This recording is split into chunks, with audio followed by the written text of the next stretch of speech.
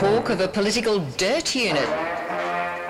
It is typical of this government that a dirt unit should be operating On me by someone in a ministerial suite in the Howard government. embarrassing facts or factoids or stories on the coalition. And the fact is, as I've said to Margie and the kids, we're going to see a lot more dirt. Welcome back to the Dirt Unit. I do apologise for the break. I know I said I'd do this every 2 weeks, and it's been over a month, but, you know, been busy. But I make up for it, because this one goes for almost 2 hours, so it's like 2 in 1. Actually 3 in 1, because we're covering off 3 topics, continuing our journey, exploring the origins of all this conspiracy theory bullshit that has culminated around COVID and Trump and everything. We're covering off 3 different avenues today by looking at the 3 stones: Roger Stone, Sacha Stone, and Sean Stone. Not related. Who are they, you might ask? Well, you'll find out. So this is a chat with Daniel Morrison. You can read his writing on Medium under Hamilton Hume. He's done a lot of work looking into sort of this kind of stuff, and because I hear him every now and then on the Conditional Release Program, another great podcast that you should listen to if you don't already. This conversation went for a long time. I've trimmed it down a lot. Finally got some free time to get it done today. Found myself this morning on a 3-day Facebook ban for some reason. So I thought probably a good opportunity to just turn off social media, finish editing this monster of a podcast, and get it out there. And on that note, you should probably subscribe to this podcast on as many platforms as you have, because I don't trust that the Facebook page will be around forever. And if I do just disappear, like our friend Daniel Morrison here did on Twitter for not disclosed reasons, you know, this will always be there and will keep coming out even if it does take a little bit of time. My sincerest apologies, because I am pretty much yelling throughout this entire conversation. But what you have to realise is I was recording it in a shed and it was pissing down with rain. And so for me to even hear myself on my open back headphones, I had to be really loud. But there's a very good noise filter running on the conversation. So you can't hear any of the rain. You can just hear me trying to talk over it. So I apologise for that. But I've tried to compress the hell out of the audio so that it brings the volume levels down to something tolerable. So, yeah, I don't think it's that bad. But you can tell that I'm still stretching my voice a bit. But anyway, enjoy. Roger Stone's probably a good one to start with. Because he's the one who sort of, he makes the most sense, you know? Like, you can look at him and like his trajectory is very clear. He doesn't really try to hide very much. What you see is what you get. And what you see is this vile, shameless manipulator who is just like has no scruples about doing anything. He just gets right in to cause whatever chaos he needs. So briefly his background, he's been a political operative basically his whole life. He met his partner Paul Manafort in the 70s, I believe. They started a lobbying firm where they would basically use this big bag of dirty tricks to get politicians elected, to put them into office. And then once they were in office, they would charge people for access to them. So they were just, making money at both ends. And it just eradicated. Like when Trump talks about draining the swamp, like the thing people have to understand is like Roger Stone and Paul Manafort created the swamp. Exactly. And they're literally Paul Manafort was the chairman of his campaign for a few minutes before Steve Bannon came along. Anyway, so, they've always just been these fucking shitheads, who just deliberately erode stuff. He was there in 2000 when Bush essentially stole the presidency by delaying counting votes in Florida. I think it was the Brooks Brothers riot, which I don't know enough detail about to go into specifically, but there were people like banging down the doors of the counters, which sort of stopped that from happening, which then meant that Florida didn't go through to the Supreme Court, and then basically Bush won the election. So, there are reports that sort of he tries to overstate his role in that, which could be true, but either way, he's around there in that time. He then sort of has some falling outs with some of the more traditional characters in the Republican Party. His lifestyle, I think, is a bit more liberal, and he has a few sex scandals or something. So he's a swinger, isn't he? A little bit, maybe, yeah. Yeah, I'm pretty sure he's like. I'm pretty sure that's not like a. I'm pretty sure that's like a loud and proud admission of his. No, yeah. And so he got sort of sidelined somehow for a while, and then he sort of developed this grudge against the Republican establishment. So he tried, a few times to sort of try and unsettle them. He had this, what was his Libertarian Party called? Can you remember? Didn't even know he had a Libertarian Party, but that's interesting. Like it was a third thing, and he actually got Trump to run in one of the elections, but obviously it didn't go very far. But Trump had always been a client of theirs, because they didn't just sell these PR lobbying services to politicians. It was also to business people, because they need the same thing as well. And also just add in Roger Stone and Paul Manafort were and their initial part, Lee Atwater, who was like sort of the senior of the three, but he died in the early 90s. They were the inspiration for Linton Crosby and Mark Textor to get into campaigning and what eventually became the CT group. So there you go. Their legacy is something that will stain humanity for generations, if not indefinitely. Like, it's impossible to calculate the damage that they've done to our cultural fabric. It's just absolutely devastating. Well, yeah, I mean, and that's in the US and affiliated countries alone. I mean, poor Ukraine and the damage that Paul Manafort has done to that place.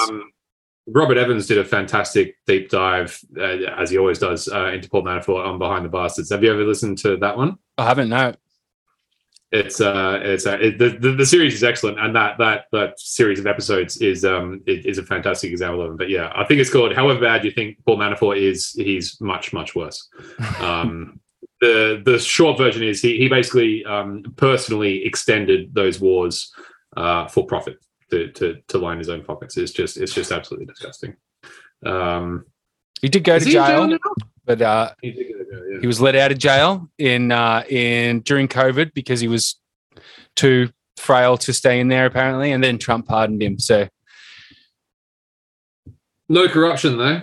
No corruption at all. Draining the swamp. It speaks to the power of this machine that his supporters can look at that and not go, "Fucking what?"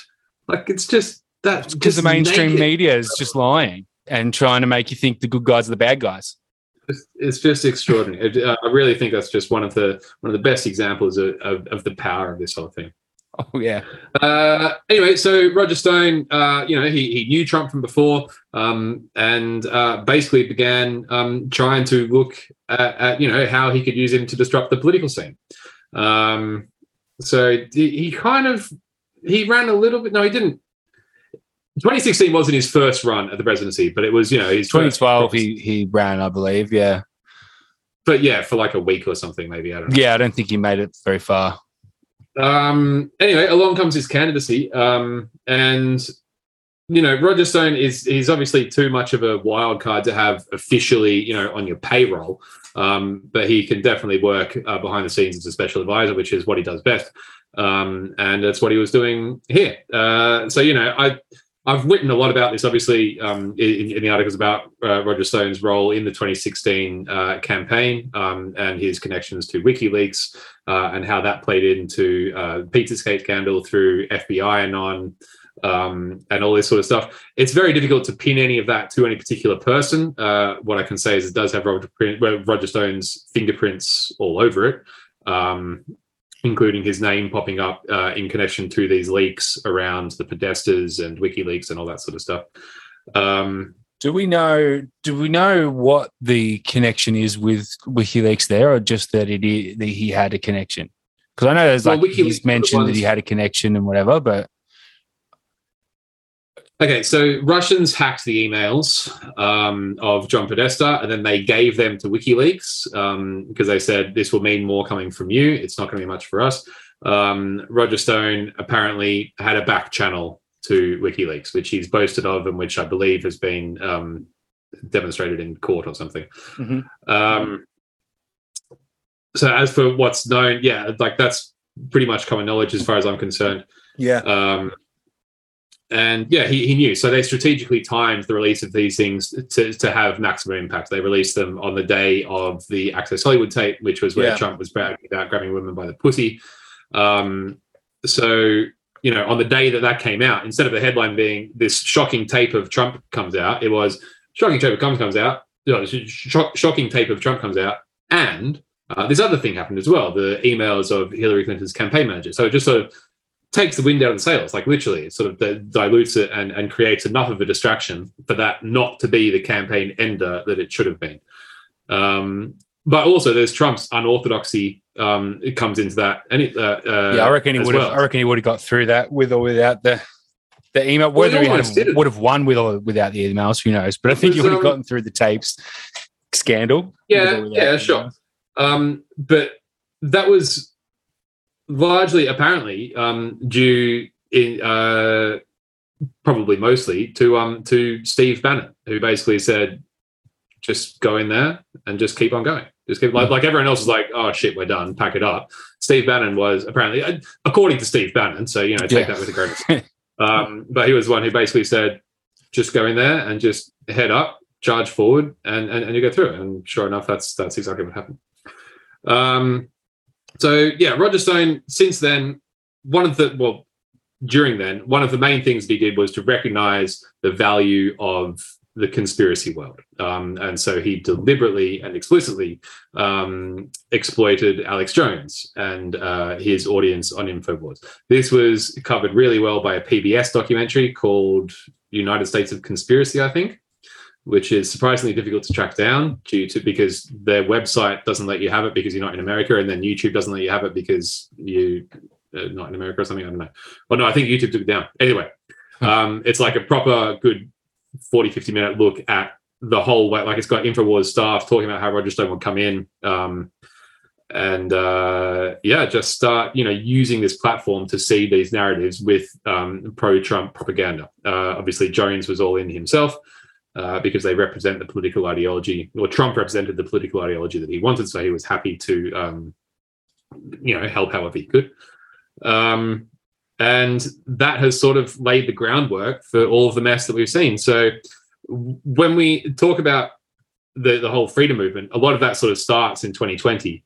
But obviously it has its roots in 2015 and 2016 with Roger Stone going on to Alex Jones's InfoWars to start exploiting the conspiracy community and making them think that Trump was the guy who was going to save them from this conspiracy that they've been so worried about for so long. Yeah, and then also with InfoWars, something I find interesting, a lesser explored avenue is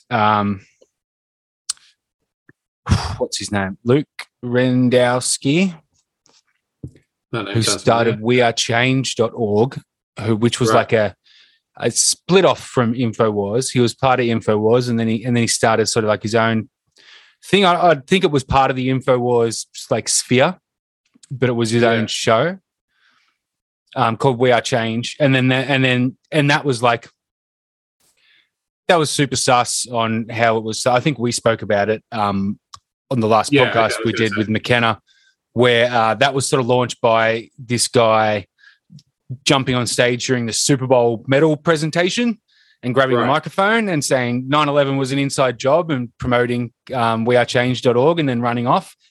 You can't find that clip anywhere nowadays. You can barely find a fucking mention of it. But yeah, that's how it was launched. And then I think it was like 2019 where We Are Change Melbourne was started, or maybe even earlier than that. And it's got this whole worldwide network, and that's like Jeff O'Toole, which is like where the whole kids in tunnels conspiracy shit came from during lockdown. And he's speaking at all these lockdown protests alongside, these other like influences that we saw all the time. Which is just another weird InfoWars connection there. Yeah. You mentioned networks, and I think that's a really important concept to keep in mind. That is the point of this, is to create these networks. There's one I found one recently called One Great Network. Have you seen that? No. I'll send it through. Where'd my chat thing go? Chat. It's basically this. It's the same sort of thing. Where it's just this collection of creators. This looks professional. It does a bit, doesn't it? To be subject to such action. Never mind that guy. Shut up. In international law. It's just like, dozens of these people who create this content, and all you have to do is then seed a few of these narratives, and then they do the job of propagating it on their own YouTube channels, their own Telegram channels, their own, everything. So it's just... And that creating this whole movement leads us to Sacha Stone, because that's been his role. Yeah, exactly. You would expect to see Sacha Stone on here, except maybe he's like a little bit too big for this. These One Great Network people are sort of a little bit more ragtag independent. I'm looking on the website here, but I don't see. Oh yeah, here we go. Here's people. Oh yeah, he looks like he'd fit right in. Yeah, exactly. It's just all these dickheads with sacred geometry in the background. So you can imagine. Don't you think like I know, I know a lot of hippies, and I think of all the people I know, and even the ones that hold workshops and stuff to do with like spirituality and stuff like that. They don't look like any of these people, even though you can tell that's what these people's things are on this website. They all look fucking fake to me. Like they all look sus. There is a certain fakeness to it, yeah. Although, a few of them could have passed for some of my hippie circles in the past. But yeah, I know what you mean. There's something there. And so as you say, now we come to Sacha fucking Stone. Yeah. So I mean that's why he's important. Is like you said with the networks is he. I came across him because he seemed to be the person that that networked initially, that a few of these sort of key influencers networked with at the start of the pandemic, and he had this university thing. I think it was in the New Earth University or something. Well, he's got the New Earth Network, which is hard to figure out what the fuck that is. Well, I think it's all this same thing. New Earth University. And they released this COVID-19 white paper, I think in like May 2020. And it basically was, I know like you've written about MAGA 3X, and I know you had that document. Who knows if it's the real one or not, but it seems legit. Basically, outlining sort of what talking points to focus on when spreading these messages about Trump or, Hillary Clinton or whatever. It was basically that, but a bit more elaborate, but about COVID, that was passed on to all these influencers in different countries that then went on to use all these talking points and talk about in their live streams and with their like local networks, and get everyone on like a single message and armed with the facts, so they can argue points and stuff, because they've got this instruction manual on basically like how to do it. Yeah. And that seems like real sus to me, but it could be a hippie, could just be, could just be a legit hippie dude who lives in Bali with this fucking weird university and whatever. But, looking into him more, you realize that he was also very aligned with the QAnon thing. Yeah. With his International Tribunal of Natural Justice. Okay, so one of the biggest puzzles for me is trying to work out what the fuck is this guy's deal? Like, where is he coming from, and what is going on with this cunt? Because he's just very strong, in like in his whole presentation, his whole thing. It's very full on. So briefly speaking, his life, he comes from Southern Africa, Rhodesia, Zimbabwe. Yeah. I think he was in South Africa a bit as well. And, I think that as it's likely that he probably experienced the perils of progressivism when, growing up as a white man in South Africa. He had to flee eventually, and he was a refugee in England, and then, started dabbling with his rock music. And that seems to have been about it. So he's always had this sort of spiritual-ish vibe, just with this hardcore conservative politics. I mean, this is where conservative politics get interesting, right? And when they get confusing, because, you look at him and it's not what you'd expect, right? Like he wears, these deep V-chested linen vests and beads and long necklaces. And he's basically looks like that David Avocado Wolf guy, who I know he works with. Yeah, get onto that, but yeah, and it's a very recurring theme throughout this whole thing. And what you mentioned before about how that MAGA 3X strategy document, they all this COVID white paper that goes out, and then they all have these talking points.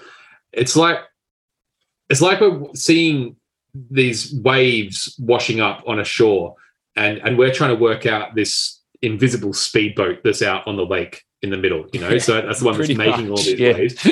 And like we're watching them come out going, these waves aren't being caused by the fucking moon or the wind. Like there's a boat out there, but that boat is just very good at concealing itself, and it's almost impossible to see anyway. So, our challenge is really fucking hard. But when it comes to this, it seems like there is a deliberate attempt to exploit this community of the spiritual New Age type for a particular political agenda. That then leads to all sorts of interesting questions about how deceptive do they think that they're being, Like, are they deliberately lying? Do they believe this stuff? Are they telling what they think are white lies to advance what they believe to be a noble cause?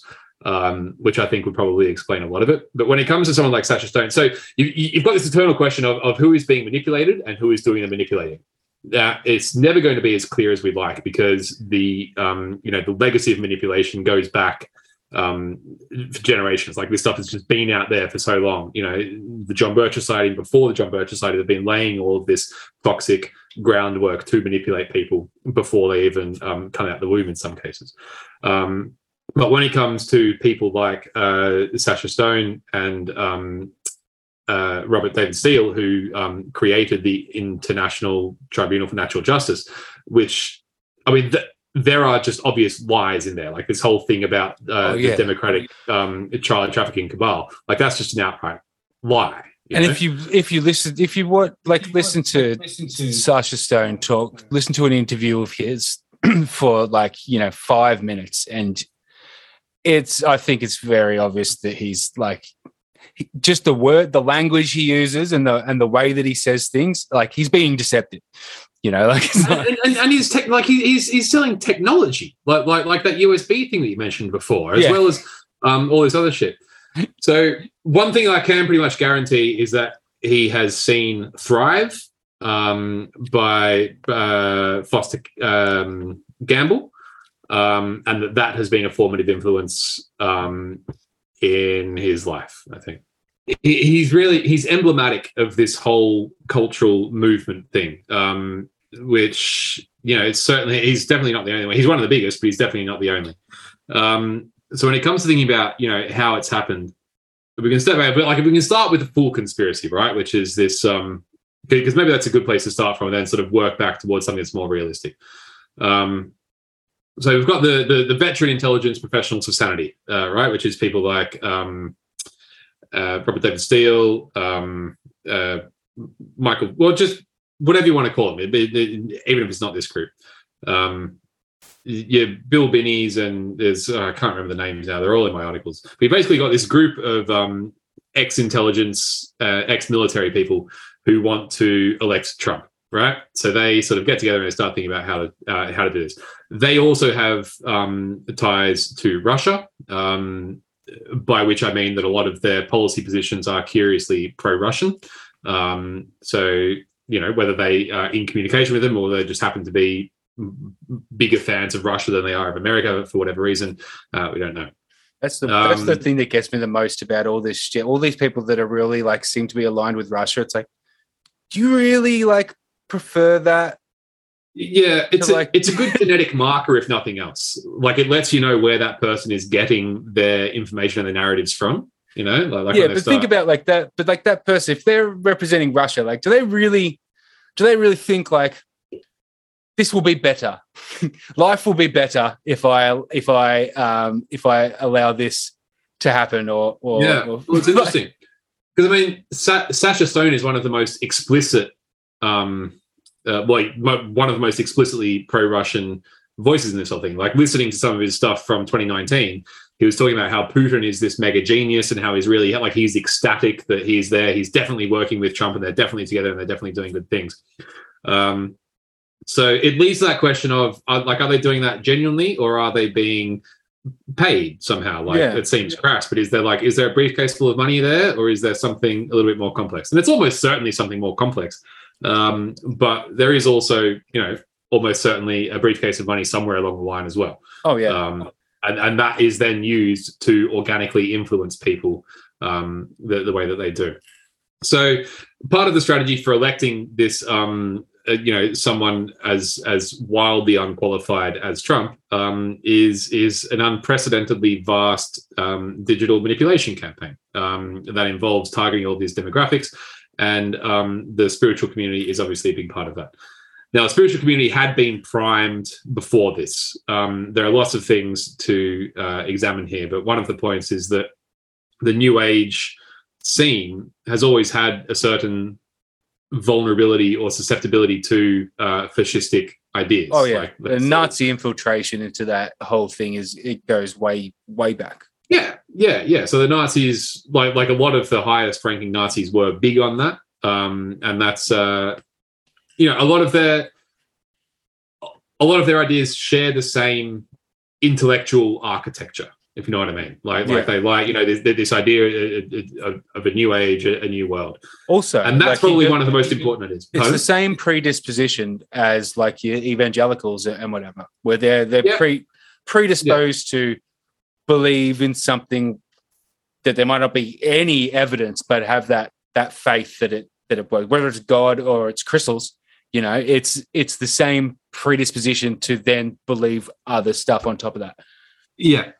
I think that one of the most important phrases that they have, it's more than a phrase, it's a whole idea, but it's this thing of the Great Awakening. That's what it's all about. Humanity is on the verge of this, consciousness changing ascension. And that's an intoxicating idea. When you watch a video of someone talking about how they're going to, help in raising humanity's consciousness so that they can, awaken the world and save the planet and, take us through to the next realm of galactic, wonderment or whatever. That's an intensely seductive and intoxicating idea. It's extremely powerful. And I think that is one of the, underlying drivers of this whole thing. And obviously we see that explicitly referenced in the QAnon mythology of the Great Awakening. That's sort of what QAnon is. That term just appeals to your spiritual types and your religious types in the same, in the same way. It's just just that saying alone has this mass appeal. That's what it is. And that's what gives us a big indication that QAnon is coming from the same place as these people, right? It's coming from that new age, this new age world of this whole, Great Awakening, consciousness raising, waking people up to the sinister cabal. Okay, so then the cabal obviously becomes another key part of it. And obviously, Sacha Stone didn't invent the idea of a cabal. It's been around for a long time. But that is also one of his driving animators, is this idea of a sinister cabal. He calls them, what does he call them? Sabbateans. Something with S, yeah. Sabbateans. Sabbateans, that's the one. And it's like, fucking whatever, mate. Like, what are you talking about? Yeah, so this evil cabal of blood drinking. Like, what? It's just... When he talks about it, and he talks about people in power and stuff like that, he refers to, he always says, I know these people. I worked with these people. I know these people. I know what they're like. And Luciferian. Yeah, they're Luciferian, obviously. But you're New Age, so like, why does that even fucking matter? But but anyway, it's just like I said, the lines between evangelical Christian and New Age hippie start to fucking blur when you get further toward the fringe. But exactly. It's just like he's not convincing at all to me. But he obviously has a way about how he talks like a cult leader. And leans on his experience of having a father who was in the Rhodesian government on behalf of the British to lend himself credibility. But he doesn't explain that that's the link there. He just talks about how he's worked with politicians, been around him his whole life and whatever. Yeah, I don't know much about his father, but speaking of his work with politicians, have you looked at the Humanitad thing that he does? No. So this is his big life's project, right? And you read through the copy that they've got on their mission and their about, and it's just a whole lot of waffle. Well, I'll read some to you now. Yeah, Humanitad is dedicated to inspiring tolerance and goodwill between people of all nations and faiths. It is committed to ushering in a new era of truth, transparency, and right-mindedness, whilst inspiring growth in the spiritual framework within which we function as a species. Humanitad is about people and the intelligent inquiry into the diverse elements which unite us all as people, diversities which nourish our imagination and sense of fellowship and do not lead to conflict, which in turn leads to enclosures and false divisions. Fellowship is the natural human condition, but we are all too easily led and driven to mindsets of conflict and contrariness. Such seeds are invariably planted in a collective by the few, and the few are those who are invariably led by appetites for power, profit, and pleasure. So that goes on for about 10 more of those paragraphs. And if you can tell me what the fuck that actually means, pragmatically, in terms of what they do, then great. But it's got the picture, I think, you got 9 people, 5 black guys, a black girl, and Sacha Stone, and some other random 2 white dudes next to him. And then he's got, I just take that as sort of implying that picture with the words used that it's all about inclusiveness and diversity in terms of, race. But I don't think that's what he means when he's saying it. But I think that picture is supposed to tie that together and give that impression. And this is it. But what's more interesting is when you click on the history, okay, because that doesn't tell you anything about who they are, what they do. And then you click on history and think, okay, maybe we can know where this comes from. It doesn't tell you anything about where it comes from. But what it does have is a whole lot of photos with him with politicians from all over the world. United Nations here he is with the Minister of Land in Council. Sierra Leone, United Nations Security Council, another United Nations thing, in the Royal Palace in Indonesia, the Ethiopian Orthodox Church.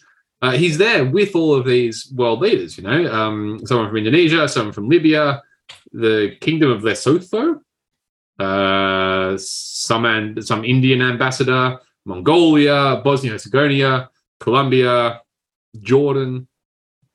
So, for however much bullshit he spins, he's been around. He's been at least in photos with a lot of these, I don't know how maybe these people are just sort of random ambassadors here and there, but he's getting in there. Yeah, but he's going to these events that enable him to have the photo opportunity, Yeah, exactly. So he's more connected than I am, at least.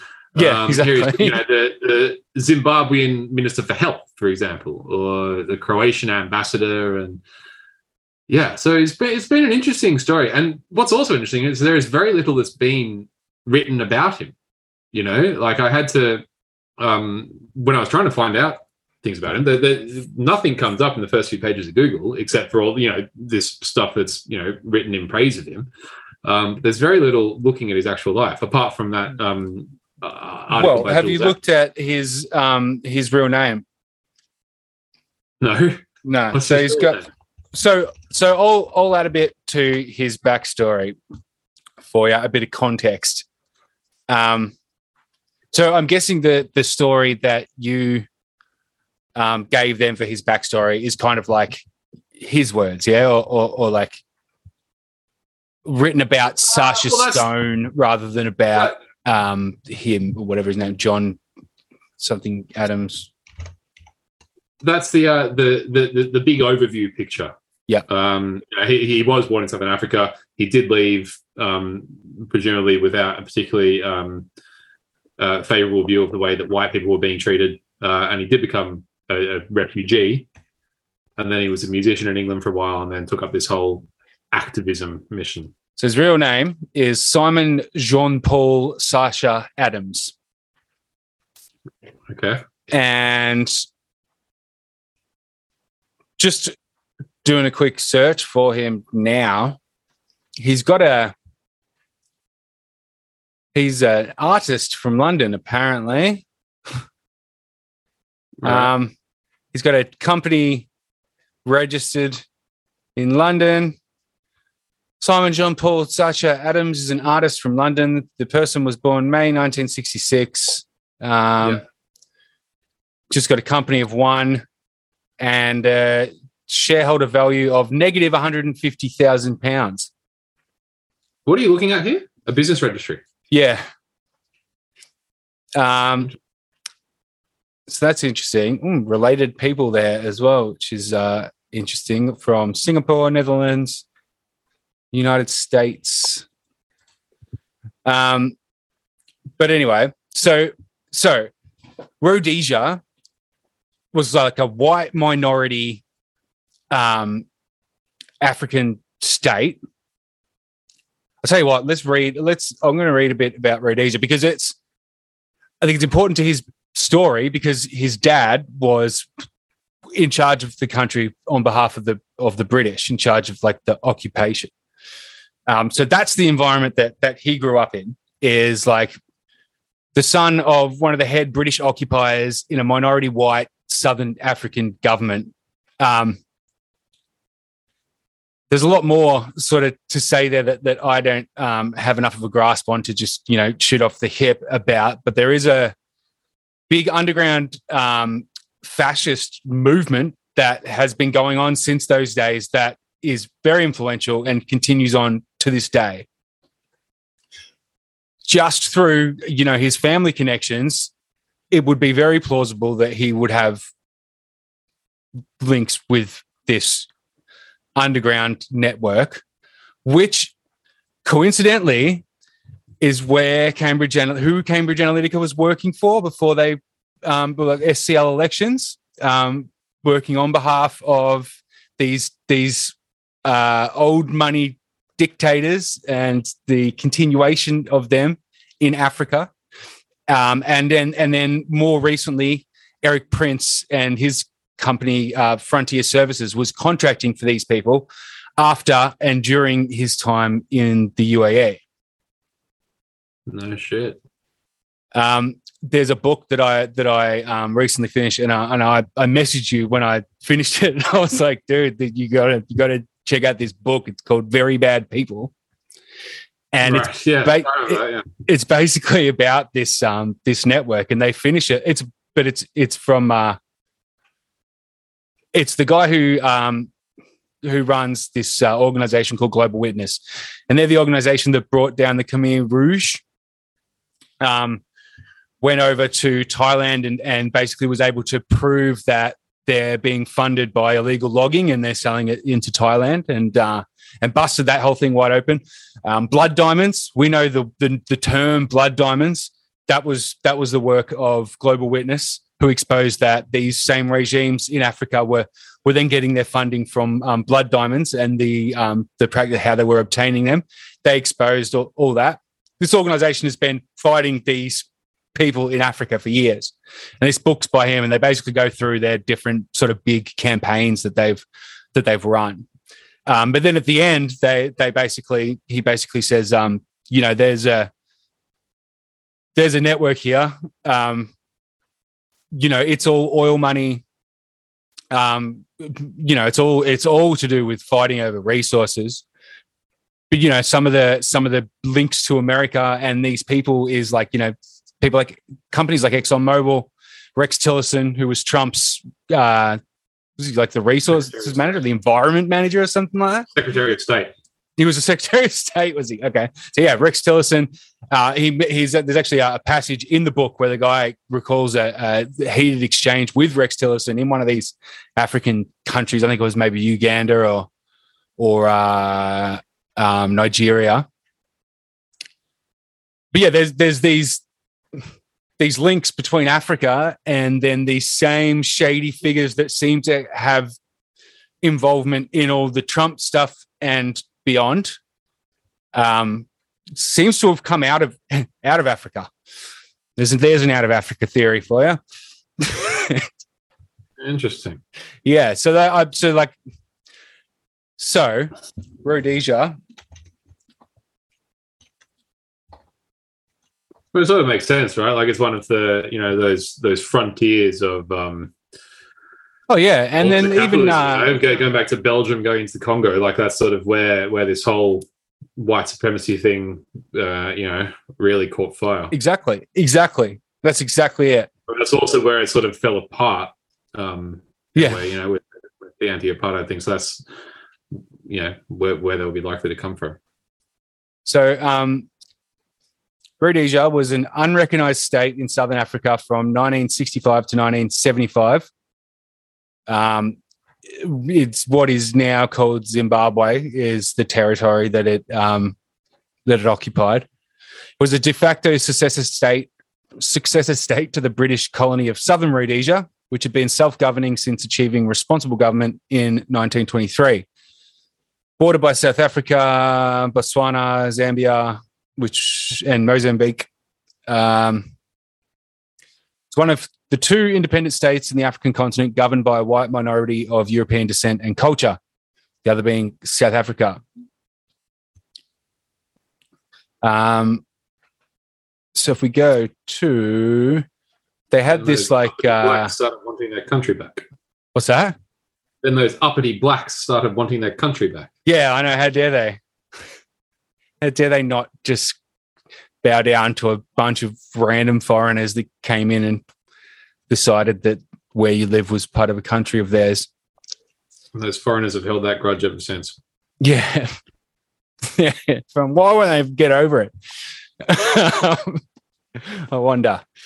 So they had this like unilateral declaration of independence, which was like a sham.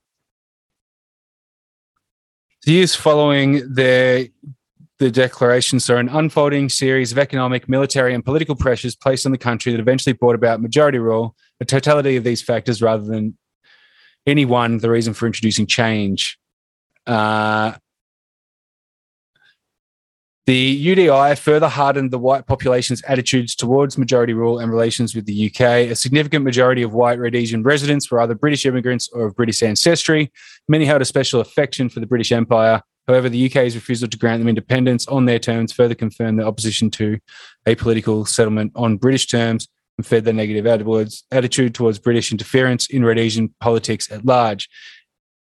In the years prior to the declaration, white Rhodesians increasingly saw themselves as beleaguered and threatened. I don't know if that's beleaguered. I don't know. Perpetually insecure and undermined by the metropole, unable to rely on anybody but themselves. The policy of no independence before majority rule transformed the whole community's relationship with the UK and increased its suspicions of the British government's untrustworthiness and duplicity in colonial affairs, especially since the latter had adopted NIBMR as formal policy. The very circumstance UDI was carried out to avoid and which white Rhodesians had struggled to resist since the onset of decolonizations. Just cutting in here from the editing chair, because I wanted to elaborate more on exactly who this guy's dad is. Perfectly aware that I sound like Karen Brewer, but there's probably a bit more here with this guy. So, Sacha Sohn's father, who's your daddy, is Sir Walter Adams. Walter Adams, born in Brighton, England in 1906. He was an academic and worked for the Academic Assistance Council. He was the General Secretary of the Academic Assistance Council, but he eventually became school secretary, whatever that is. In 1939, he was drafted into the Political Intelligence Department of the Foreign Office. In 1941, he took up the post of Deputy Head of the British Political Warfare Mission to the United States, based in Washington. Then in 1945, he went back to Britain, so after the war, I guess, went back to Britain, and he was Assistant Deputy Director General of the Political Intelligence Department. So it kind of gets a bit murky here. So the Political Intelligence Department was a department of the British Foreign Office during World War II. And there was one in World War I as well, and then it closed. And it opened again in World War II. Its main function was the production of weekly intelligence summaries. In April 1943, the department was merged with the Royal Institute of International Affairs Foreign Research and Press Service in Oxford, creating the new Foreign Office Research Department. So, in 1943, it ceased to exist, or what was the Political Intelligence Department was merged with the Royal Institute of International Affairs Foreign Research and Press Service and became the new Foreign Office Research Department. But the Political Intelligence Department name continued to exist until 1946 as a cover for the Political Warfare Executive. Okay? So that's interesting, right? So he joined it in 1945. The Political Intelligence Department didn't exist in 1945. It was just a cover for the Political Warfare Executive. So what's the Political Warfare Executive? Well, during World War II, the Political Warfare Executive was a British clandestine body created to produce and disseminate both white and black propaganda with the aim of damaging enemy morale and sustaining the morale of countries occupied or allied with Nazi Germany. Activities included distributing covert propaganda, ranging from broadcasts to loudspeaker operations to lower morale and encourage desertion, leaflet drops and underground publications in occupied countries, running rumour campaigns and creating forgeries, amongst others. In order to deliver its subversive messages, it also disseminated information on events in Germany and the occupied countries, gathering intelligence from other services and agencies, and newspapers obtained from occupied countries and bombing raid photo analysis. Some of their activities were considered controversial, such as impersonating deceased German soldiers and sending food parcels to their families with pacifist messages on their behalf. Later, Sefton Delmer, who ran a British black propaganda radio station during the war, quipped that although families' hopes to see their loved ones were false, the ham was real. So that's pretty fucking interesting, isn't it? So in 1946, he joined the Inter-University Council for Higher Education Overseas as secretary. And he was closely involved with the establishment of universities across the Commonwealth. Then in 1955, he became the principal of the University College of Rhodesia. Is it fair to say that this guy may very well have been the one in charge of keeping the minority ruling regime in favour? Seems to be a lot of hysteria about the use of infiltrating universities as some kind of like long game warfare tactic and, you know, the switch throw thing. something sort of left field like that all these neocon types like to talk about. Generally is a projection. But anyway, back to the conversation. It seems like, the reason why he was a refugee from Rhodesia is because his family was that British colonial aspect of Rhodesia that even the white Rhodesians were turning against by the end, which is an interesting lens to view him through, considering the narratives that sort of he's pushing and the other people whom that aligns with. The political agenda he ultimately fights for. Exactly. I feel like having that context for myself, it makes sense. It doesn't make sense still, but, it makes more sense than him just being a random hippie that lives in Bali. There's someone who he reminds me of, a very sort of similar character in a similar space doing similar things. She doesn't come from Africa, but Lisa Clapier. She could be him. And have they had any overlap? Not that I've seen, no. But she keeps her head quite low. Well, at least she has since 2017ish.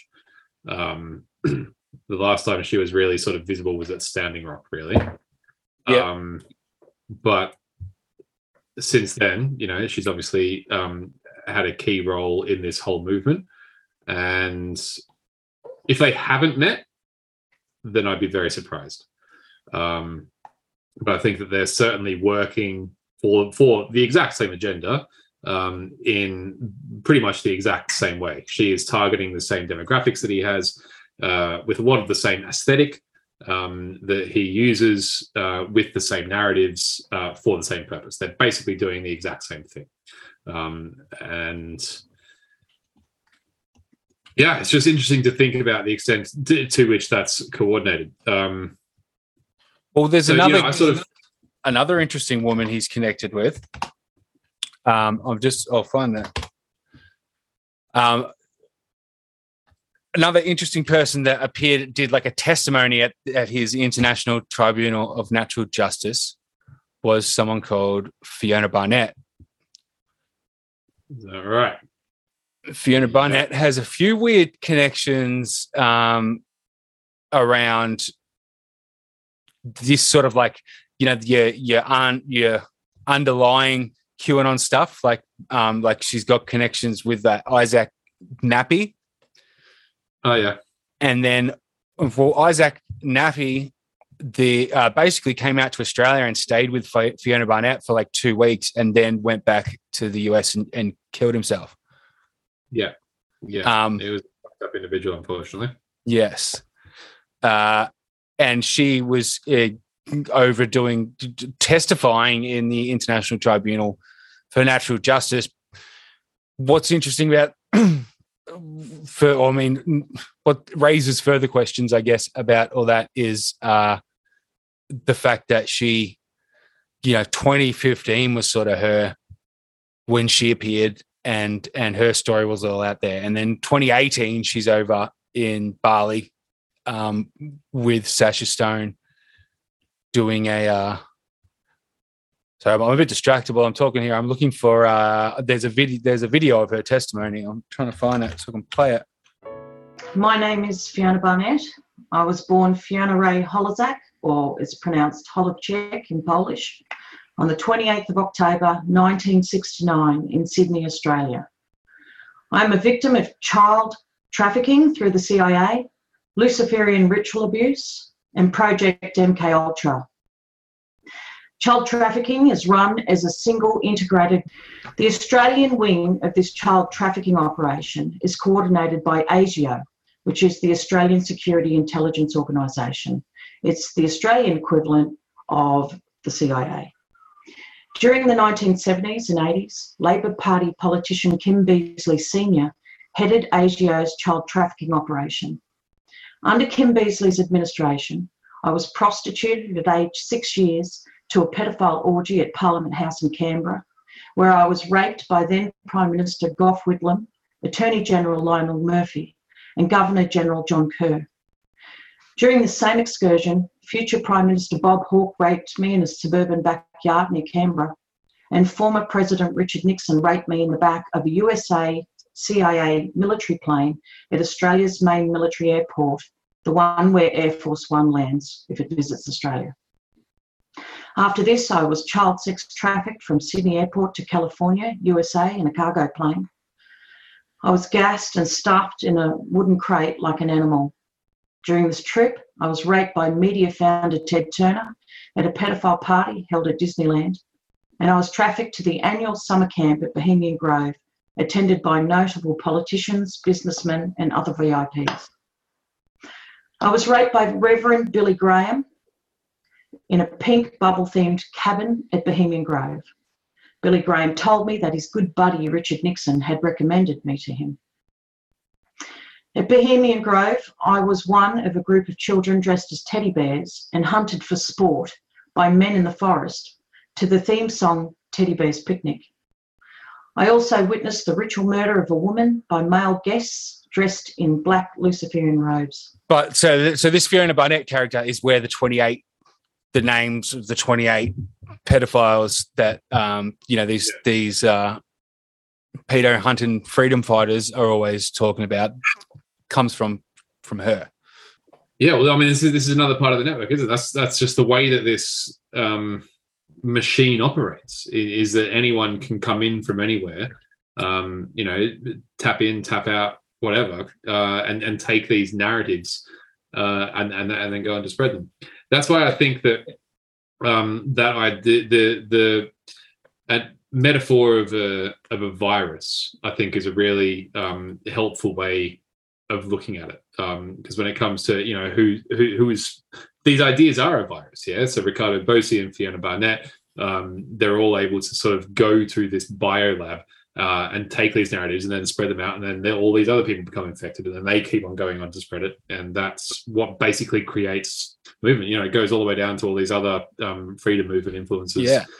So it's tempting. It's easy to sort of think of it, and like I said, I think this might be like a kind of helpful place to start, in that groups like Cambridge Analytica or the John Birch Society or whatever you want to call it, they go and they tap people like Sacha Stone or Lisa Kleypier on the shoulder and say, hey, we'll give you $100,000 a year if you say these things for us while wearing these clothes, and do this whole thing.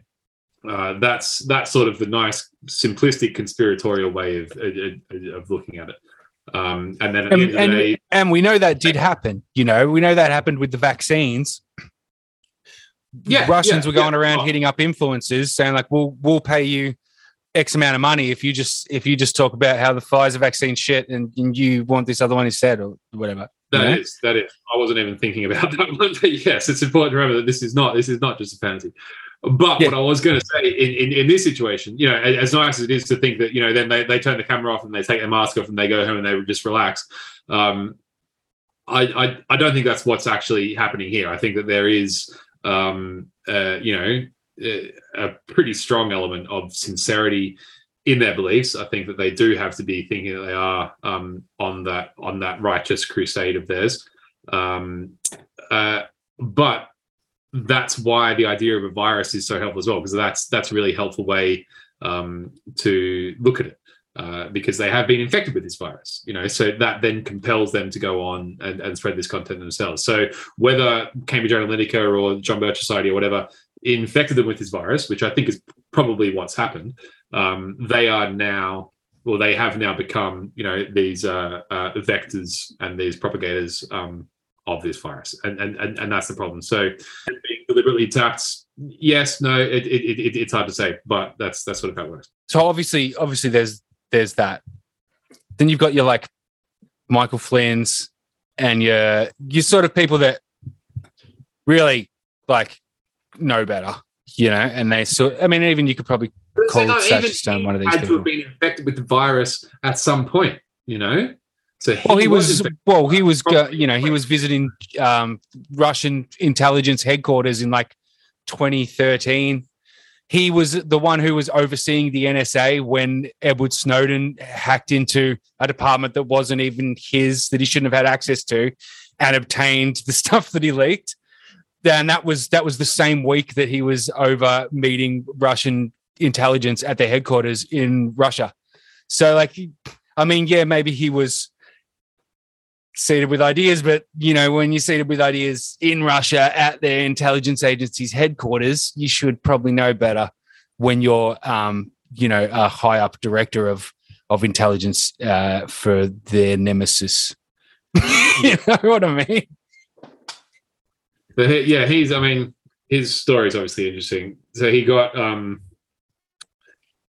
fired, basically, and no one likes getting fired. And it's easy to believe that the person who did you wrong is involved in some bad shit, right? So when he gets fired from his position, he starts. It's easy for him to start thinking that the Democratic establishment, it was the Obama administration at the time, who hired him and then fired him. But it's worth pointing out that he was fired because his allegiance was questioned. So, like, him going over and meeting at the GRU headquarters, like, that was he had a job then, and a very important one. It was only after that he was fired. Yeah, I mean, you know, it's an interesting question. I maybe I'm fuzzier on the timeline than I thought, but he. Either way, at some point he became disaffected. You know, it's just this whole anti-woke, anti-progressive crusade that they're on. They see any concession to any ideas of progressivism as utterly intolerable. And Russia is the only place where that's not tolerated at all. They just don't give a fuck. So he finds them to be his ideological allies, and so that's where he comes. And so then, you know. The thing is, this is just such a broad tapestry of you know, the overlapping stories and whatnot. Because at some point, you know, the possibility of a Trump presidency comes onto the table, and that serves the interest of lots of people. And so lots of people are happy to contribute, either through collaboration or otherwise, to make that happen. And that's why, you know, what we can't deny is that a lot of people who do support him also support Russia. And that's just well, I mean, if you look at the whistleblower from Cambridge Analytica talking about the only, they were basically running, I don't know if you call them experiments, but, like, you know, trials of basically how to bring out authoritarian personality traits in people. And then also how to make people think favorably about Vladimir Putin. And he actually says, Chris Wiley, that the only leader that he ever saw Cambridge Analytica doing tests like that on was Vladimir Putin, which is just weird. Interesting. It's very interesting. And then there's the Luke Oil connections of basically Luke Oil came and posed as a potential client for Cambridge Analytica, and they basically gave him a lot of insight into what they do and how they worked before they closed the deal. And then Luke Oil is a Russian oil company, but it's a front for Russian intelligence, and they basically didn't take the deal, but got shown a lot of how this stuff works back in, I would have been about 2012, 2013, which is interesting. And then this is the same time as I don't know if you remember this, but I certainly remember this. I guess it's when the Syria stuff was going on, and Putin, I mean, he was looking quite favorable, like, even to me, because he was calling out the US for things in what seemed like a very reasonable, intelligent way. And I remember people sharing clips of Putin at like I guess like UN leader conferences and whatever, just making sort of these little like sort of comments on the US doing dodgy shit and basically playing into like the conspiracy narratives. But I was not privy to it at the time, and I was just thinking like, this guy's just a beat up all this negative stuff about Putin. Yeah, he seems all right. And now looking through this lens of what I know now about what they were doing behind the scenes, you know, that was obviously a very calculated thing that he would say, and a very calculated viral video that was spread. And it's this accumulation of all these little things like that over the years, over like the last decade, that's led to all these people that are certain that they've made up their mind that Putin is a good guy and a good leader, and they're being deceived when people are saying otherwise. Was this about Bashar al-Assad using chemical weapons in Syria? Might have been, but I can't remember exactly. Sort of incident which was like a bit of a watershed moment. That was Russia that did that, yeah. I couldn't be bothered to get into it now, but yeah, but I mean, sure. Well, yeah. I mean, I've just I've never really looked into it, but I've heard it being. It's one of those things where there's so much information and disinformation, and you look at this, and then that debunks that, and then there's this, and then that was a lie, but then that was. It's one of those things which is so layered. But it was definitely an incident which was exploited by this machine for those these purposes. Well, if you look at a lot of something I've stumbled on recently is like your whole left-wing side of the sort of disinformation posing as news. So there is a left side of this whole bullshit. It's basically the anti-war left, right? At the top of it, you've got Greenwald and Taibbi. But you've got like websites like The Grey Zone and a few other ones. That Max Blumenthal guy, his website that he's got, I don't know, they're all sus, but these guys basically are the ones that from the left that push the whole Mueller investigation was a sham and that there's no Russian ties there, and basically throw shade on anything. They're sticking up for the Russians in this conflict. Yeah. And basically it all stems from, well, this one guy whose main thing has been the Mueller report since it came out, has been just like discrediting that and making sure that people think it was a sham. Yeah. He got his start reporting on the chemical weapons thing in Syria. His name's Aaron Matty. And there was basically like an official report that came out, but they were like stalled by 2 days by the Russians from actually getting in there to report on the attacks, and everything was sort of cleaned up. And then this report was like, oh no, it's a false flag, it didn't really happen or whatever. And he clings to that report. And there's so much conflicting information out there that proves his common thesis to be bullshit.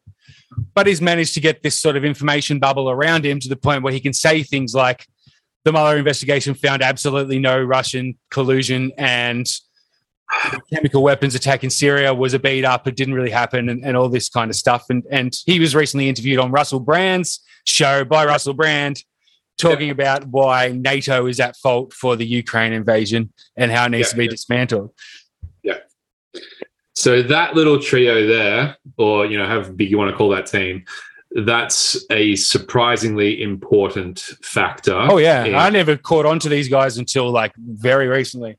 Yeah, it's honestly huge. Like that's actually, it might only be a little, but it's a tectonic shift because if you're doing a long sea voyage, then only 1 degree of difference can land you in a whole other place. Yeah.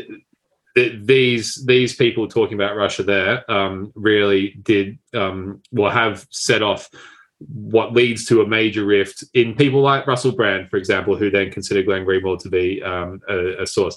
Now, I said, but before you mentioned the word or the name Aaron Mate, I sent you a link to a video of him. It's a video of a Russian in Moscow saying how shocked he was to see Kremlin talking points coming out of Aaron Mate. That's interesting. Yeah. I'll play it. I'll pop it in post. We'll have a listen. And we see lots of this. So Glenn Greenwald is the top shelf example. And in simplest terms, the point of that was to discredit the idea of Russian influence on the left. Like that's just very simply the top line thing. Yeah. And it worked because this is like your so Media Roots Radio, Robbie Martin, Abby Martin. I think you put me onto them, didn't you? Yeah.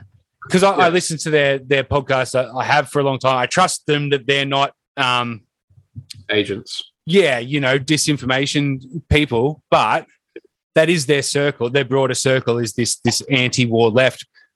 Because something else I didn't realize is that Syria and Russia have a huge interest in Palestine remaining there as a point of contention with Israel. So that's where Abby Martin comes into it, because she's a big advocate for Palestine. So by default, she's interviewed on the Grey Zone and these kind of things all the time. And just through being in this bubble, I'm pretty sure the reason why he seems very interested when I talk to him, until he gets to read my stuff, which mentions a lot of these Russian, points his finger squarely at Russia for a lot of things.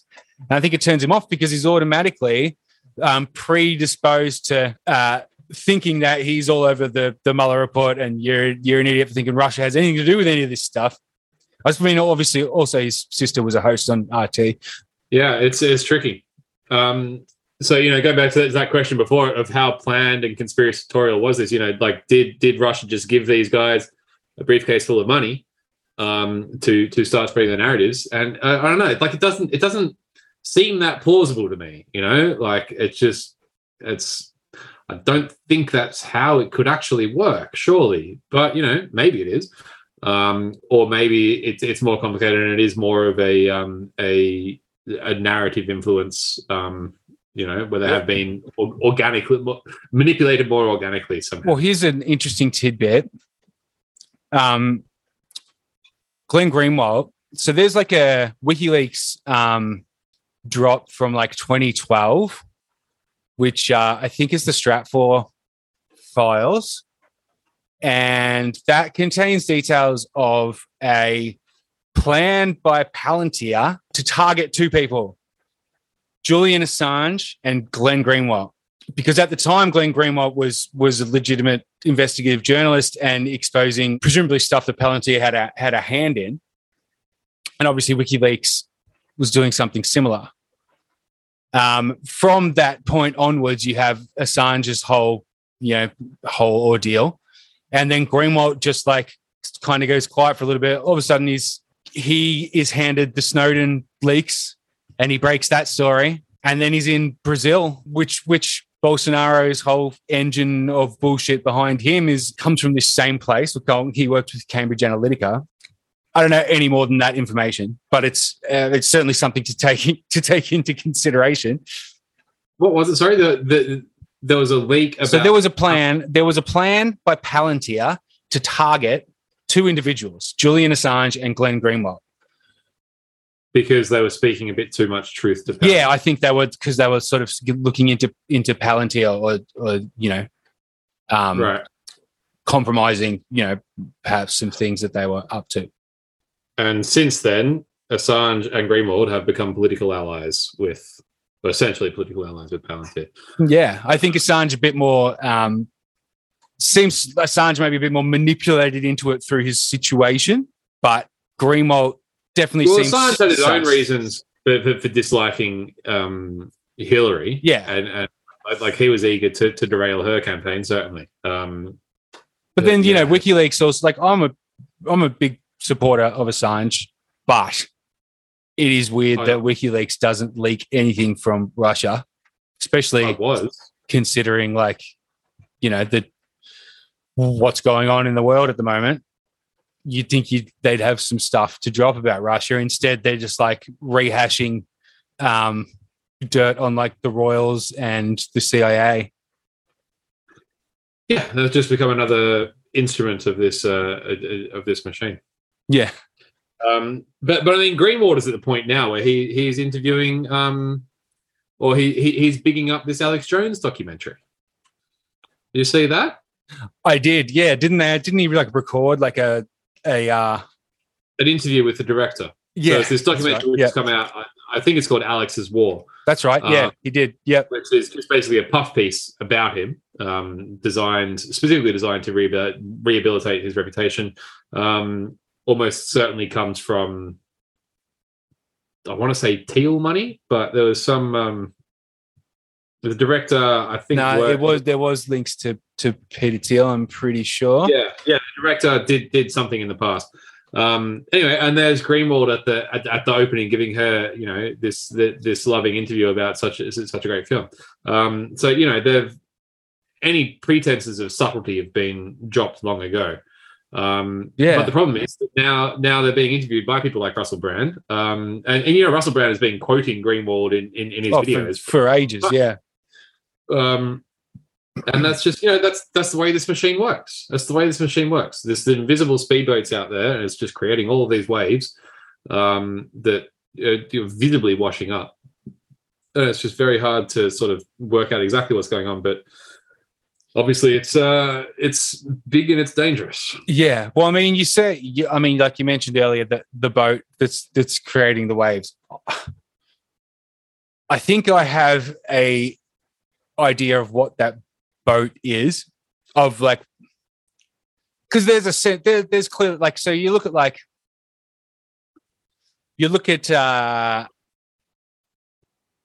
all this different stuff in like different countries, and there's sort of central points in each country that it comes from, and what it looks like.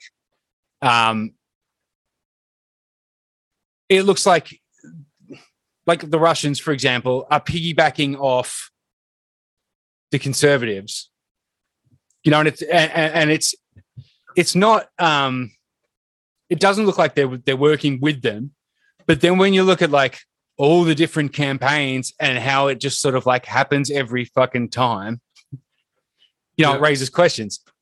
And there is a central point, where all the figurehead, we're all sort of like these shadowy connecting points for all these different local groups sort of meet, and then that same sort of place is a sort of connecting point for like these same international groups. And I won't go into much more detail here because it warrants its own thing, and I want to explore all these different avenues before I like say sort of anything for sure. But it does look like there is a common place where they come from. Russia. Well, yeah, I mean, not even just Russia. A transnational, intergenerational, a decentralized, transnational, intergenerational network of conservative capitalists and theocratic fascists, basically. Well, yeah, and there's a common place where they do their networking, and it's called the National Prayer Breakfast, and they've got one in every fucking country. Yeah, that's a big one. Whoever it is, like whether they've heard of that or been to that or heard of it or not, like anyone can still push their shoulder to this wheel, like anyone can push. Because that's that's where the grift comes in, and it's fucking brilliant. And then you just get every fucking grifter like fucking Guru, It's just like an opportunist. So I don't even know. Actually, I feel bad calling him a grifter because I don't know if he's ever grifted any money. But Lee just gets off on that feeling of leading this crusade. So, early on we talked about this thing toxic, like the idea of leading humanity towards this great awakening is an intoxicating idea. So is the idea of fighting these bad guys. There's this cabal, but you and we can take it down because we're stronger and we can stand up. That's the intoxicating idea. Which reminds me of another element that I noticed in Sacha Stone. A lot of his language is very much like about these pin-dicked guys, and you got to have the big balls to stand up and be a fucking man. Yeah, that's what I'm saying when I'm saying like he's like a cult, like he's very manipulative. Like I've noticed that too. He says that very much. He says in the early. So I guess I haven't actually said this yet, but like so early in the pandemic, he networked with three sort of different seeds of the Australian sort of version of this. So he networked with Pete Evans, Thanos Paniadis, and Ricardo Bossi. Right at the start he had this reclaim the line, reclaim something, and it was basically like I don't know. It's basically this is where the influencers got all these talking points from this white paper that his university had done up. But it was like this, like a conference call, or it was like this group call with like 50 odd people. Who all sort of presumably went on to be influencers in their respective countries. And then, he sort of checks in with them and they do further interviews with these people, throughout the time, the next couple of years. But, watching these early interviews with the Australians, he's saying, the language he's using is saying like, I don't know what it is with Australians, but you guys have some like predisposition to just rolling over and just bowing down to tyranny, and he's using the word tyranny and treason. And he keeps saying things like, this is treason. Look up the definition in the dictionary. This is treason. If you go look up the dictionary definition of treason, actually, technically what he's trying to do is treason, and it is not treason what he's claiming that the leaders are doing. By definition, actually, leaders can't commit treason. But no one follows his advice and looks it up in the dictionary. But yeah, he cult leader language absolutely is pulling these psychological strings of like, you guys are all, you're all weak. But you're not weak, are you? You'll stand up because no one else will. It's frustrating to notice how shallow a lot of it is as well, because he says like things like vaccines don't work. We know those don't work, and anyone with a brain and a pulse knows that they don't work. Yeah, and he doesn't like. There's nothing beyond like that. What? Anyone with a brain and a pulse knows that they don't work. It's like, what the fuck are you talking about? So I'm pretty sure I have never got polio. Yeah, exactly. So I mean that then leads to the question of like how how calculated is this? Have they tested all these things, and they know that this is, you can just get away with this. You just get up there and you say it loudly, and it doesn't take particular deep analysis to know that, but it's still. I think it's been tested on Eastern Europe. I think like Estonia, Belarus, Ukraine. Russia's been doing this there for years. Active measures. Yeah, you can look up. There's a talk called "How to Lose the Information War" by Nina Simone. No, not Nina Simone. Someone. Yeah. She was later on hired to be the head of that Ministry of Disinformation or whatever that Biden tried to start, which was like trolled by like these right wingers straight away and was dissolved and just crumbled. So ridiculous. But she did this talk. She did a talk for the Australia Institute, I think it was, and it just outlines these Russian operations that have been going on for years, and it's exactly the same fucking thing. Did you ever see the Active Measures documentary? Yeah, I think I did. I think you would have sent that to me, didn't you? Yeah, I did watch it, and it features Hillary Clinton, which I thought was interesting. Yeah. Yeah. Like, how is it not more like, more in the zeitgeist in like America? You got these like very influential figures in it. Well, how one of the guys behind that, a guy called Jack Bryan, and he has been one of the key voices in trying to shine light on these networks behind QAnon, including the Vice series. Whatever they were called. And you probably won't be surprised to learn that they and he were extensively panned by the Q-watching community of QAnon Anonymous and Mike Rothschild and all the rest. Listened to an interview with Mike Rothschild yesterday. Questions to ask about that. How did he go? I'm pretty sure that he didn't tell anyone to start looking at Michael Flynn or Thomas Schoenberg. Oh, he explicitly told people not to. Exactly. Yeah, interesting. What the fuck is going on, Michael? And that's a really interesting and potentially key part of all this. Because this has been one of my biggest battles over the last 2 years, is dealing with him and people like him who do everything they can to direct the conversation away from that. So, it's weird because it's like he sounds really reasonable. Of course he does. Until that. That's the point. Well, even through that, for a lot of people, for most people, for almost everyone, it still sounds like through that. And so then they don't look. And then they make people like myself and other people who look into who's actually behind this feel and look crazy. So conspiracy hat on.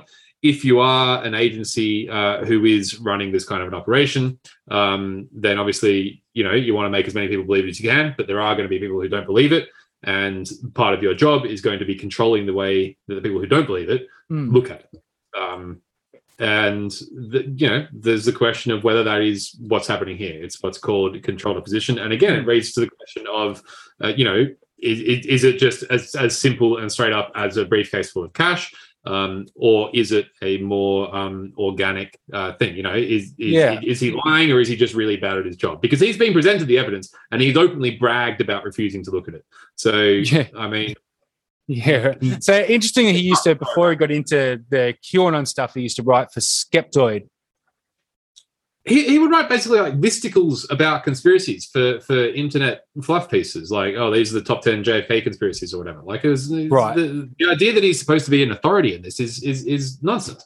He started writing about it before most people, and that's about it. That's as far as the qualifications go. And now he's written a book about it, which, as you correctly point out, actively steers people away from considering the operational aspect. And I sort of I reference it a little bit in my latest article because it's an important piece of the puzzle. The way that the conversation has been controlled by him and the guys in the QAnon Anonymous podcast, for example. And it's been probably the most maddening part of the experience for me. Like, over the course of the past 2 years, I've spoken to a lot of people who believe QAnon, and I've engaged with them a lot, and managed to change some minds and turn some people around.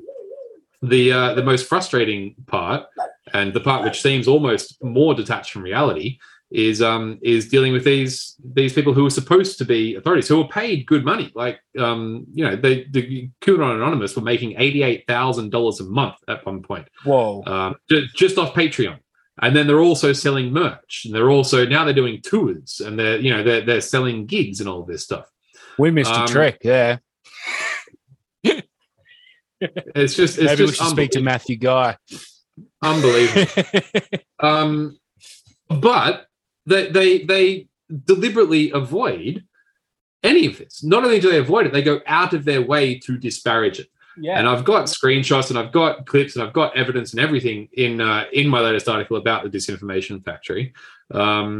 And again, it raises the question: are they doing it deliberately, or are they just really bad at their jobs? And it's very hard to say.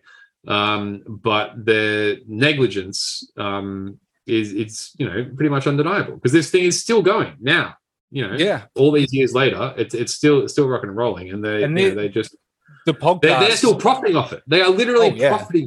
Well, he's just about to release another book, I'm pretty sure, about something else, and he was talking about writing some book about the Rothschilds at the moment coming up. So he's gonna continue to see money rolling in from becoming an authority.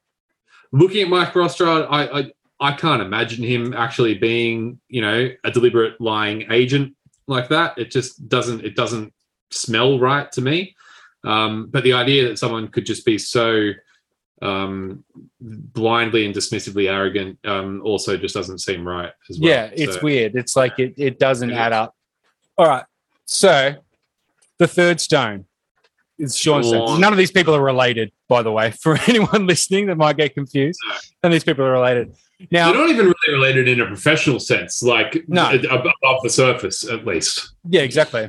But they definitely all play key roles in the sort of bigger picture. Yeah. Now, so Sean Stone, I guess, to start to look at him, you have to look at his dad. His dad's Oliver Stone, who's an Oscar-winning director, whose films include Born on the 4th of July, World Trade Center, JFK, Snowden, and the W film about George W. Bush. Wall Street, a bunch of others. But perhaps most controversially is he released a 4-part documentary called The Putin Interviews in 2017, where he basically was embedded with Vladimir Putin for 4 years. It was described by the Daily Beast as a wildly irresponsible love letter to Russia's president. It says as much about Oliver Stone as it does Vladimir Putin, said CNN. Flattery, but little skepticism, said the New York Times. He was quoted when referring to it as saying he takes cyber warfare very seriously.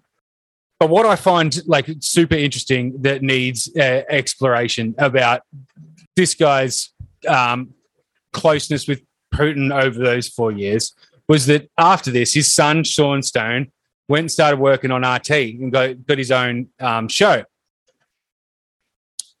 And he was big in the conspiracy culture. And he was basically working for Natural News. He was the one pushing like conspiracies around Monsanto and genetically modified foods and all that shit around like before pre-2016. It looks left-wing, like it talks about, you know, big agriculture and organic foods and stuff, but it's just InfoWars with a different background. Well, yeah, and Mike Adams, the guy who runs the website, is like a mad Trumper. But he's sort of like his partner throughout that whole time was Dean Ryan, who was the guy who was the central place for this influencer, Australian influencer guru, and this Canadian guy, Pat King, who were both working for Dean Ryan on his internet show before they both left and went and sparked these convoys to their capital cities in their respective countries. On the week of the 2016 election, he released two things. He released a documentary on RT called like something like What Happened to Progressive America, or maybe it was the tagline and it had a different title, but it was basically a documentary that was like talking about the decay of America and basically pinning it on these progressive policies by like the Obama regime. And then he also that same week released a book called The New World Order, A Strategy of Imperialism. And I haven't read the book, but I've read the blurb, and I've listened to people talking about the book. I've listened to him talking about the book. And it is basically QAnon, but a prequel. There you go. He then has released a follow-up book, which I heard him promoting on Steve Bannon's show a month or two ago, which is basically like the continuation. So the post-QAnon, what's still happening, you know, behind the scenes type thing from the way I read it. It's all about pedophilia and human trafficking and the elites and a cabal of bringing in a new world order. And, you know, I found a podcast of him and Dean Ryan in 2015 just talking about conspiracies. And they basically just lay out the whole QAnon narrative, which is just this conglomeration. It's basically Sean Stone forming a coherent narrative out of every conspiracy theory that's ever had legs in the years before the whole QAnon stuff unfolded. That sort of leads nicely into we actually have a video clip of him. That's right. Yeah. Whether it was a Freudian slip or not, to making these Q drops. The corporation of the United States is defunct. We talked about the only way forward is to return to the Republic, and I think that it's going to be very confusing for people. The one thing I really have to intuitively think is that what has to happen is that the reason that we've done these Q drops and Trump has been in office, that the reason that we've done these Q drops and the reason that we've done these Q drops and Trump has been in office, and all these things were brought in really by a patriotic faction. It's always been Trump, he was between us and the deep state in a sense, right? He was the actor that was appointed or anointed to take on the deep state as the public figurehead. You know, obviously you can't put too much on that. I don't know how much longer we want to keep on making excuses to dismiss this stuff, but you know, you can't rest an entire case on that. But it's something which is certainly consistent with this idea that, you know, QAnon is something which it's a product of this factory, and all these people are still they're all, you know, working with the factory in one way or another. I wonder who he was talking about when he said we. Him, Lisa Kleypier, Robert David Steele, Thomas Schoenberger, right? Okay. Probably Sacha Stone too. Yeah. And you know, the professionals at Psy Group, Mike Flynn probably dropped in for a couple of meetings. Roger Stone would have been aware of it. Steve Bannon would have been emailed. There you go. Yeah, that's my summation. I mean, considering he's a semi-regular on War and Pandemic, and then also has his own show on RT, wouldn't be a stretch. He was a regular guest on InfoWars. He worked for Natural News. It's all the same. It's all the same thing. They're all just pushing this narrative, the idea that there is this cabal of elites who are trying to take over the world. And what it is really, when you take the mask off, is it's just an attack on progressivism. That's the whole point. So people feel threatened by the challenge to their power that progressivism presents. And so they fight that by calling anything part of this evil conspiracy. Sean Stone's been doing this for a long time. Interestingly, he converted to Islam at one point. His whole thing has been about this. I mean, it's basically the exact same script that Sacha Stone is reading from. This idea of there being this criminal cabal of elites, and his job on this earth is to awaken humanity to their evil plots and to lead the counter-revolution. And that's what he's been doing. So he's in right in the middle of this whole network of Q promoters, alongside Sacha Stone and alongside Robert David Steele. And I've lost count of how many screenshots they've got of like all these different heads that just all pop up with each other talking about all the same stuff over and over and over and over and over again. Before 2020, it was 5G, and it was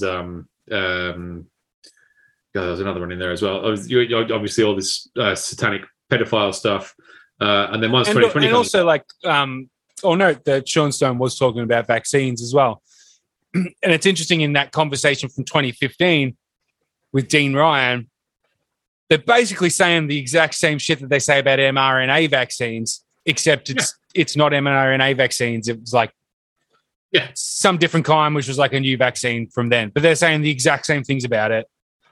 Yeah, they don't need to modify much. No. No. Well, it's like the 5G stuff is just like a rehashing of the 4G stuff. Yeah. But it's really interesting to hear you say that you heard him talking about this stuff in 2015, because, I mean, as we all know, these narratives didn't come out of nowhere. They were well established. But the idea that it was just some random anonymous person who was hanging out on 8chan, rather than these people who have been saying this exact stuff for many years in many cases. Sort of caught me very much by surprise once I'd caught on to the seeds of the convoys coming through Dean Ryan, and then he was Sacha Stone's former partner in conspiracy bullshit. That was just very much like, oh wow, because they seemed completely opposite. They're aligned under the banner of their conspiracies, but like they seem to come from different places. But then, when you just keep digging, it's like, okay, well, it's the same fucking group of people. Also linked with Sacha Stone, you've got like David Icke and Max Egan and these conspiracy cult leaders from different countries, which, if you want to go back to the start of conspiracies around COVID, I mean, David Icke was the doorway for a lot of people. Yeah. Doing his whole thing with that London Real show where they got booted from YouTube, and so they crowdfunded for their own server and got like 4 million people watching this like live, ridiculously long conversation with David Icke and this former junkie Canadian dude. It's weird. Another weird connection with Dean Ryan and the convoy and this Pat King, this Canadian guy who started the convoy over there, is that he was a member of Yellow Vests Canada, which is this same network that Avi and Morgan Jonas are a part of through them being a part of Yellow Vests Australia, which is the movement, this far right, Bannon's fucking thing. Yeah. Yeah, I mean, and from what I can tell, I think that you're the only person who's actually, noticed this and written anything about it. Oh yeah, and I've tried to get people to pay it. Like, Americans are fucking useless, mate. Like they don't want to hear any of this stuff from someone who's not an American. because they think they know better. Yeah. But to be fair to them, have any Australian journalists paid any attention either? Well, no, but say someone like me who might hear these people talking about things that I have more information on to give to them, they don't want to hear it. Yeah. Well, it seems it's like you can't see it because you're in it, but it would really help to have an international perspective on this because you can cross-reference things and you can see if things line up and things don't. And okay, so these person's doing this thing here and they're doing the same thing here and they're both connected with this organization. Well, that will tell you that, okay, well, there's a starting place to look for more things. Like it would be very beneficial, but they don't. Yeah, I mean, you're right. That's a problem. They just don't.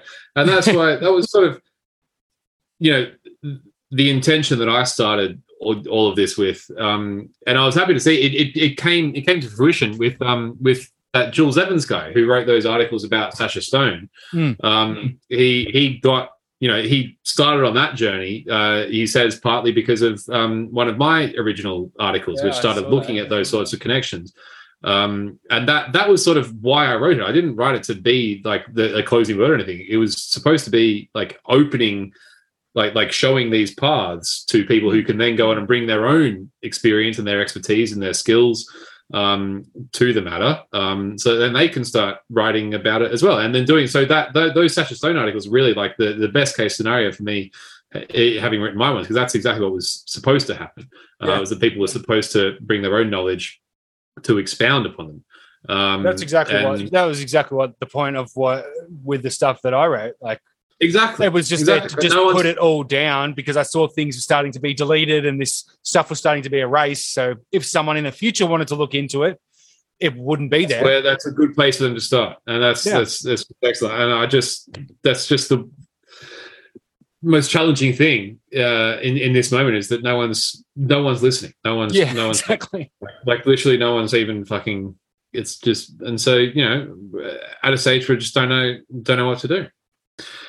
But yeah, the challenge is that I think we can pretty confidently lay out the networks who are at work here, both with the narratives and with their own connections and with their career histories and with all of the specific stories that they're telling, with the specific language that they're using as well, and draw all those connections to this disinformation factory that is produced. QAnon is just one of the things that they've produced. It's not like that's the only thing. It had a huge effect, but they've been doing countless other things. All what's these interesting? Something projects I've noticed recently is these conservative like these conservatives that have been playing into these same narratives. So the Australian example would be Matt Canavan, who is a regular speaker at like CPAC and really like pro-coal, pushing the narrative that the negative press around fracking is Russian disinformation. Oh, really? Yeah, and I think that's a really interesting twist. God, the gall on that prick. Yeah, I know, right? But this isn't just him. I've since heard it from Americans as well. Just so exhausting, and it's free. That costs them nothing. That is just free. But who's the fracking interests are? American Shale Oil and Genie Energy, which is Murdoch, Jacob Rothschild, Dick Cheney, James Woolsey. You shared something about this recently, didn't you? Yeah, I did. Yeah. That's the fracking interests. Like they're the ones that do the fracking here.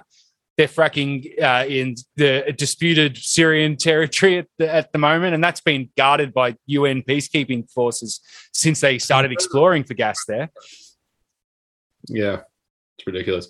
But speaking of Australia and Canavan, etc., this then leads to a conversation about groups like Advance Australia, right? Well, yeah. Who aren't necessarily it's not like they're crazy QAnon conspiracists, but their job is just to create they're a content farm, basically. Well, I think Advance Australia has their fingerprints all over the movement. Like their memes are shared by the admins in all the Facebook groups and exactly alongside like they're just as just as much a part of it as Victoria Forward, which I presume is just some kind of offshoot of them anyway. And, it's hard to articulate it particularly well this late in the night, but they can all feed off each other, and they're all, like I said before, they've all got their shoulder to the same wheel. They're all pushing their little niche. And then if you look at like Alan they're Jones, just doing it in different ways. So Advanced Australia will do things that anyone can share in any community Facebook group, for example. So that's come up in a few community Facebook groups that I'm in. Whether they're they also have their people that either started the community group or are just members of who push the memes all. So same as Victoria Forward in here, they do the same thing. Yeah. So it's just it's a multi-pronged attack. They'll get the dirty conspiracists down here on Telegram. They'll get the boomers up here on Facebook with Advanced Australia. They'll get everyone else. Matt Canavan or Alex Antic is obviously one of their heroes at the moment. So he'll say it from the Senate floor. And they just keep on pushing it. They all all these talking points all come from it's. I don't want to sound like I'm saying it's all, carefully and centrally and clinically controlled, because it doesn't have to be, these ideas spread organically themselves. It is possible just to drop a few seeds here and there. I think it is. But I think it's a bit more complicated than that. But I think it's very much a case of that you think so Advanced Australia is basically the IPA. It's the same thing. The whole board of Advanced Australia is people from the IPA. Right. Sure. So and then that's part of the Atlas network, which is where the political contextualizations of these narratives have come from in all these countries. So I could speak for the UK and America and Australia. Anyway. I'm not very familiar with the Atlas network. So it's just like a network. So the IPA is part of the Atlas network, as is like the Institute for Progress and the Taxpayers Alliance. And there's the one in Western Australia as well. I think there's 6 in total in Australia that are part of the Atlas network. And it's basically this worldwide network of libertarian think tanks, funded by the same people that fund like the CMP and the Heritage Foundation, like your Koch brothers and these right-wing dark money types. Yeah. And they're used for more sinister stuff. I mean, they're quite active in Venezuela. So like, if you think about all the different sabotage that's gone on in Venezuela for control of the mining and oil rights at the end of the day. And then you look at like the fact that the oil interests who's behind the Atlas network. I mean, I think they're a front for maybe some more sinister things when they need to be. But, these think tanks are where the political contextualization of these narratives that are spread by people like Sean Stone and Sacha Stone and their affiliates are coming from. And then you have Russia coming in and providing, and the roles are sometimes like reversed, but like you have Russia coming in and either providing like an air of legitimacy through RT, like they did with 5G, or the other way around, and them just like promoting people on it, like having Sean Stone, have a show and do these little mini documentaries that seem to work hand in hand with like these narratives that are being spread online in all these different groups and stuff. And they're not expressively political, but they're all, there's these sort of layered factions that all play different parts, but that all they don't really their roles don't really overlap. You know what I mean? But they're all pieces of the puzzle. Yeah. Now, I guess the question is whether the broader pieces of the puzzle are connected. Who knows? But when it comes to like the IPA, I mean, their explicit reason they were set up is to push propaganda to like anti-Labor propaganda. Yeah, exactly. And so that's what they're doing. They're using these, whether they're knowingly using these narratives from the Kremlin, to do it, or if that's just like it's decided that's the conservative talking point and they're just blindly running with it without questioning it. I guess all it would take would be a couple of key organizational figures in like the Atlas network, say. Like, for example, the Atlas network, it seems to me what's happened is like Cambridge Analytica being owned by the same people that fund these think tanks, when they've absolved, what the Atlas network does is it trains activists or trains the think tanks to all be on message with each other for the libertarian cause or whatever it is that they're doing. So I'm guessing what's happened is like they're basically like, here's what you do. You're starting all these community groups, you're starting all these Facebook groups, and you're pushing these memes and this thing. And that's why like you get these weird like IPA connected Liberal Party campaigners running these like dictator Dan Facebook groups, just pushing out like constant shit memes about Daniel Andrews, but they're all just doing the same. It's just the same message all day, every day, in whatever form. It doesn't matter, just constantly. And that's like, seems to me like that's the training that's come from the Atlas Network, and that's in place. But then piggybacking off that, also contextualizing the narrative to suit them is the Russians and is the evangelicals and is these other fringe groups that all seem to play a part. And it does seem like the prayer breakfast is a convergence of all those groups. It sort of seems incongruous in Australia, really, because it's not such a big part of our political landscape. But no, it's weird how prominent evangelicals have become since Scott Morrison jumped in there. Yeah, a bit louder. But then what's weird is like you look at that election after Turnbull quit or was booted. I don't remember, and that was like Dutton versus Morrison. And Dutton had his little loyalists. There's an article that was written in like the Fairfax papers at the time. It's about how people like Sukkar and the other people of Dutton's faction, because Dutton runs the far right faction of the Liberals, was like bullying people into voting for Dutton in that election. Right. But then you look at like Sukkar's office is literally where like Victoria Forward came from, which led to like Reignite Democracy and all this. And they're not necessarily connected. They're competing factions technically, but they're both using different aspects of all this stuff to their advantage, which is then also being piggybacked by the Russians. It's like these same groups all using it. But I don't know if they're actually all working towards the same goal or if they're all using the same tools to achieve their own goals. I mean, the goal is almost depressingly simple, really, which is just to fight against progressivism. Well, at the end of the day, yeah, it's feminism, whether it's rights for any other minorities, for an Indigenous voice, whether it's action on climate change, workers' rights, any of this stuff. Any of that, just call it part of the globalist agenda, and you're done. You know, you're laughing. Did you watch anything from CPAC recently? No, the Australian one? Yeah. It's the worst. It's the fucking worst. But like they did so Amanda Stoker was one of the hosts, former host of the National Prayer Breakfast. And she firstly, it was bizarre because she did this spiel about Christina Keneally and how it's such a shame that she was booted out of Parliament in the last election. But it's like, you were also booted out of Parliament in the last election. Like, what are you even talking about? But they basically came up with this thing called the Christina Keneally Cup, which they award to someone each year for, I don't even remember why. But they spell cup with a K.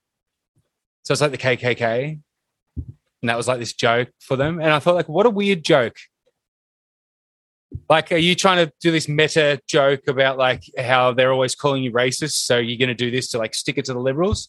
But honestly, it's like, no, you're really just normalizing like white supremacy. Like, it's fucking weird. You can do, but like when you have the liberty, the freedom of not having any integrity at all, the jokes that you can make, it's limitless. Really, you just say anything. Use that term very. Keneally is in the Ku Klux Klan. Well done. Yeah, but I don't know. It's like they weren't even implying the art of alliteration. Well, they weren't even implying that she was in the Ku Klux Klan. They were just like just dropping it in there. It was just like they just mentioned like it's cup with a K, and then like. Ha ha ha ha.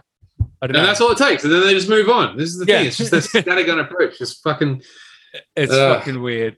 The whole thing's fucking weird. That whole conference. Like, imagine paying to go to that. Like, what the fuck? I do. I mean, that's the thing. It's just how depressingly samey it is. Like, they all just get up. And it's the same in America, but they all just get up and they all just say the same shit. At least in America, it's fucking scary. Like, Bannon's speech is fucking terrifying.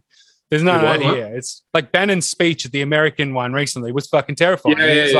So telling the army to fucking get ready for battle. But like None of that fucking here. It's just like Nigel Farage. That almost makes the Australian one sadder, you know? Yeah, exactly. It was very sad. But it was the main point was stop the voice to Parliament. Yeah. And that's going to be their next big absolutely thing. Is. And this is where the sovereign citizens are going to start to shine. I think a big part of that push is just going to be about unity. They're like, oh, it's going to divide the nation. Well, the only people who are dividing it are the people who are against it. Like, if you want to unify it, then let's just do it. Well, yeah. Well, that's woke. Yeah, exactly. That's. Are you woken up? Cool. Well, we'll wrap it up then. Talk of a political dirt unit. It is typical of this government that a dirt unit should be operating On me by someone in a ministerial suite in the Howard government. embarrassing facts or factoids or stories on the coalition. And the fact is, as I've said to Margie and the kids, we're going to see a lot more dirt